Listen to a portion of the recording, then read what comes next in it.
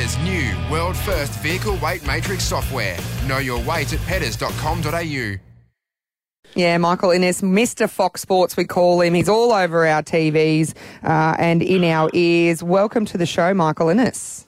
Thanks very much for having me, guys. Nice intro, Marsh. That was fantastic. I could have gone on about winning a premiership with the Sharks and playing with the Broncos and Newcastle and the Dragons. And who else did you play for, Mick? Get through the amount of clubs that I played for. 274 games of the finals, although I am a little bit interested in what Mr. Fox Footy is all about, or Mr. Fox Sports is all about. Is that a calendar that's coming out, Mick, that you're going to be gracing the covers of, Mr. August, perhaps? Corey Parker's driving the idea, yeah. He loves getting the rig out, doesn't he, Corey? Loves the shirt off, loves getting the gear off and has done for a long time. So not a lot's changed in retirement for Corey. Enough about him, Mick.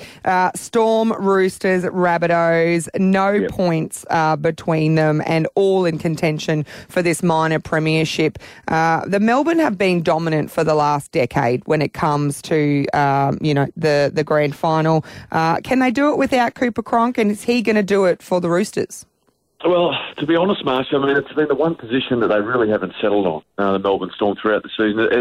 As much as they've scraped, kicked and fought their way to the top of the ladder, they really have done it uncharacteristically. They've dropped a lot of football this year, but their defence has been as strong as ever. And to think that they're leading the competition right now, as we speak, is phenomenal. Huge night for them last night. I mean, I got the sense that, it was going to be either possibly, obviously the Roosters, South, or Dragons, or Penrith, possibly the Sharks that played Melbourne, but I thought Melbourne would be there. But last night, I mean, you need to go into a final series with all your big guns firing. To lose Cameron Smith, I don't know for how long. Solomona injured, Vunivalu injured.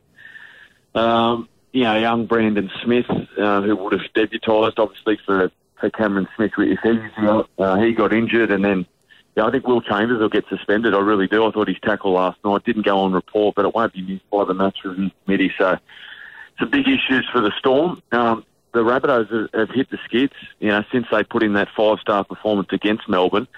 So they need to find some form, and their coach looked anything but himself in that press conference on Thursday night, given what's transforming in this coaching circus. And I just get the feeling all the cards are falling into place for the Roosters. I really do. Keary will be back for the finals.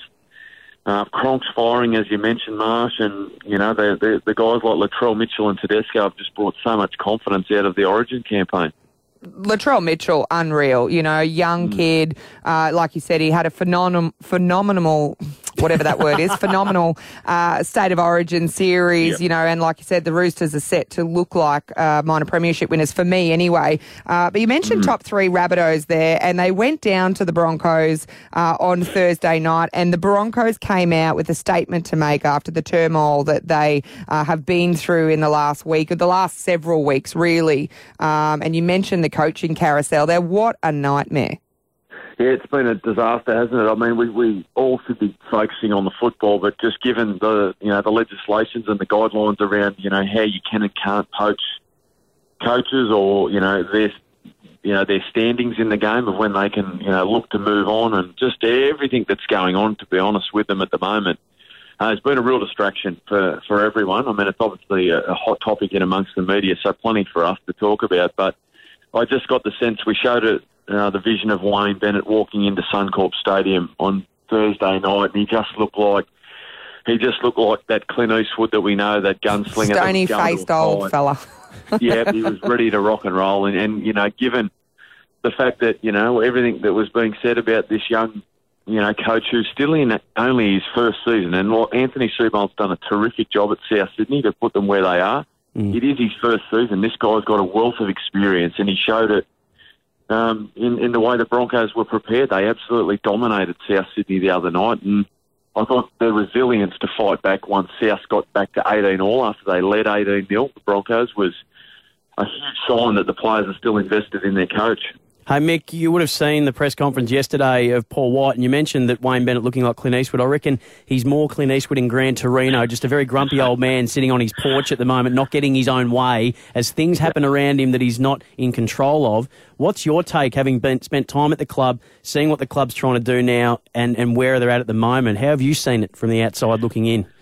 Oh, from the outside looking in, I don't think Wayne will be there next year. I mean, I know Paul White's still standing there saying that Wayne will coach the side in 2019. I just don't think that'll be the case. I think we'll see, this circus of coaches really kick into gear once October comes around. And I just hope that, look, Wayne Bennett's a polarising figure. You love him or hate him. And, he played a huge role in my career. And I just hope that given the success that he has brought to, one of the biggest sporting clubs in Australia, probably along with Collingwood down in the AFL.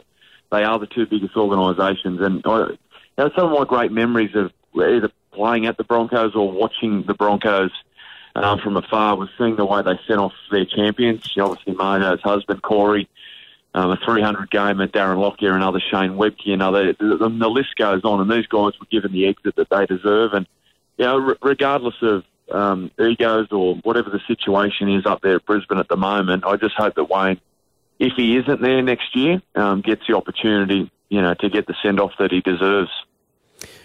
Mick, you were widely regarded as probably the greatest pest that's ever played the game, and I know you took pride in that. And it's a great title to have. And I'm just wondering now that you look at the current crop of players who's out there, who do you think that you've passed the mantle on to? Who do you see, because you watch every game of rugby league, who do you see now that's really taking that pest mantle and running with it to the next level? Well, it was a tough baton to get off Corey, but I wrestled it off him in the early days of Brisbane. I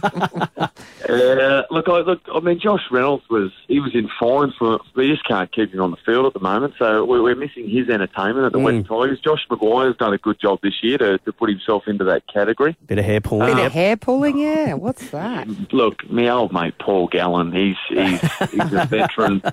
And the one that goes unnoticed is the famous Cameron Smith. Oh, yeah, he's the best at it too, isn't he? Well, it just goes under the radar, unnoticed. He's done a very good job at it for a very long time, and we all sit back in awe, to be honest. Well, that's very high praise indeed. It's like when Tiger Woods judges the next crop of golfers coming through. This is a man that knows his pest work. Golfers, I thought you were going to say something else there.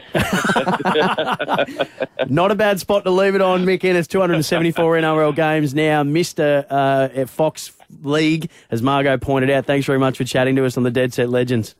Thanks, guys. Have a great day. We hope you enjoyed the Triple M Dead Set Legends. Catch them Saturday mornings from 10 on Triple M, and if you missed the show, catch up with Just a Tap on the Triple M app. Brought to you by Petters Weight Matrix. See petters.com.au.